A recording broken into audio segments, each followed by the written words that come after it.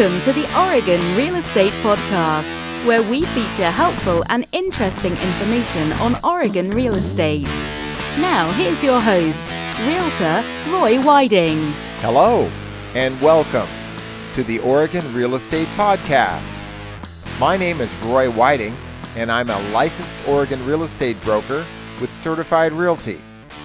Today's program is titled Dancing the Two-Transaction Tango. One reason this topic can be pretty much universal for folks in the real estate realm is because if you're selling a property, you're usually buying one to replace it. And so it's very common for folks to have to find a replacement home if they are selling.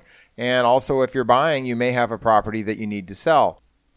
There are several factors that you can take into consideration when you're doing the two-transaction tango that will make the dance a lot more fun. Chief among these is timing.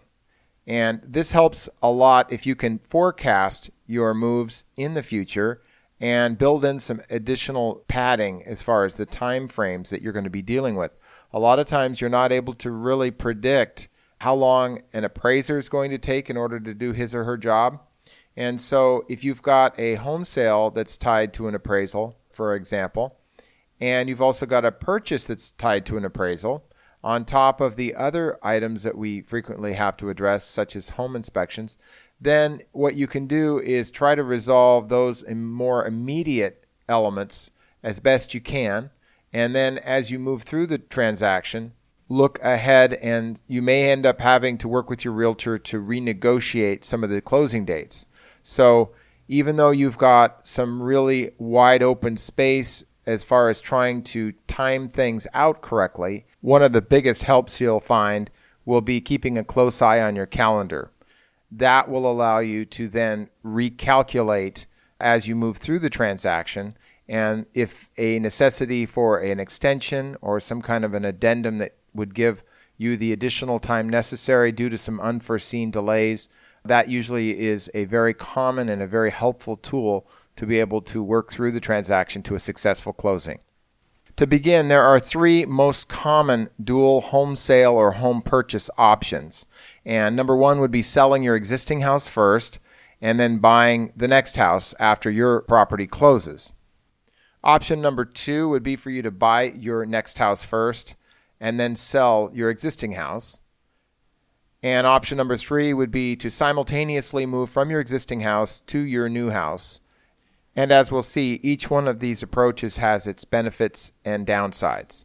For example, with option number one, that usually will require a double move when you sell your existing house first.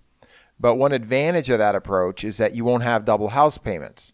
Yet, when you do purchase your next house, you will be seen as a cash and fist buyer because you will have ostensibly tapped into your equity in the home sale.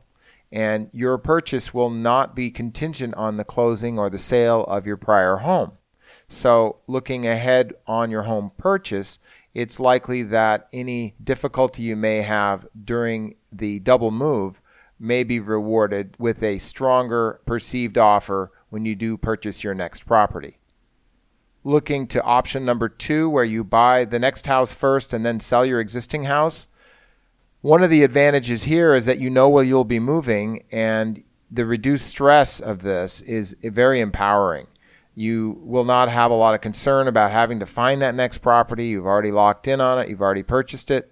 And so the other issue would be one of finances, and that can be the downside.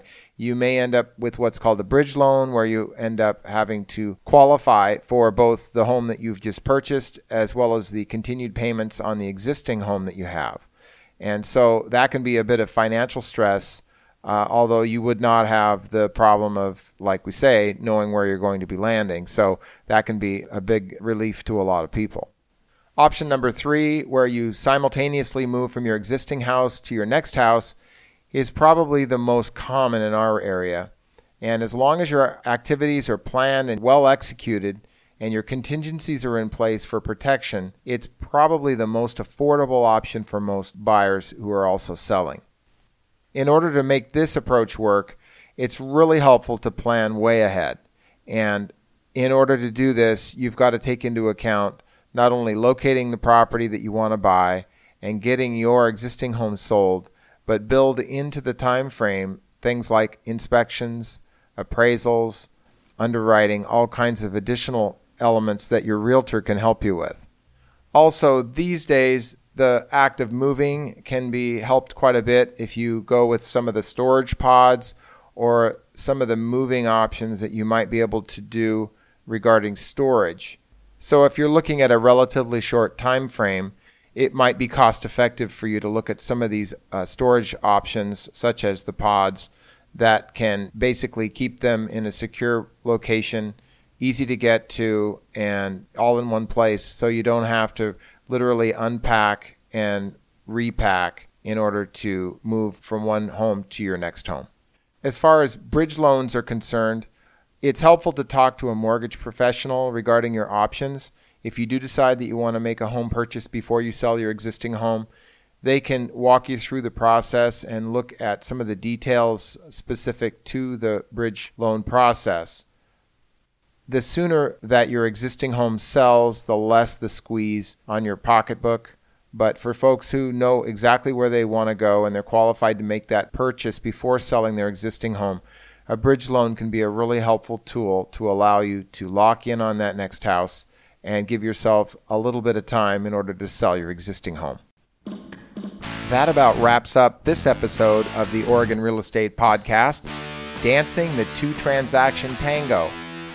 We've got some additional resources over at OregonRealEstatePodcast.com. And if you have any questions at all about buying or selling property in Oregon, please send me an email. You can send that to roy@certifiedrealty.com. You can also call me at 800-637-1950, and I'd be very happy to help you. For now, this is Roy with Certified Realty, wishing you the very best. Do you have a real estate question or perhaps an Oregon property to sell? Contact Roy today for a free consultation. Just call 800-637-1950 or send your email to roy@certifiedrealty.com. Thanks for listening to this edition of the Oregon Real Estate Podcast.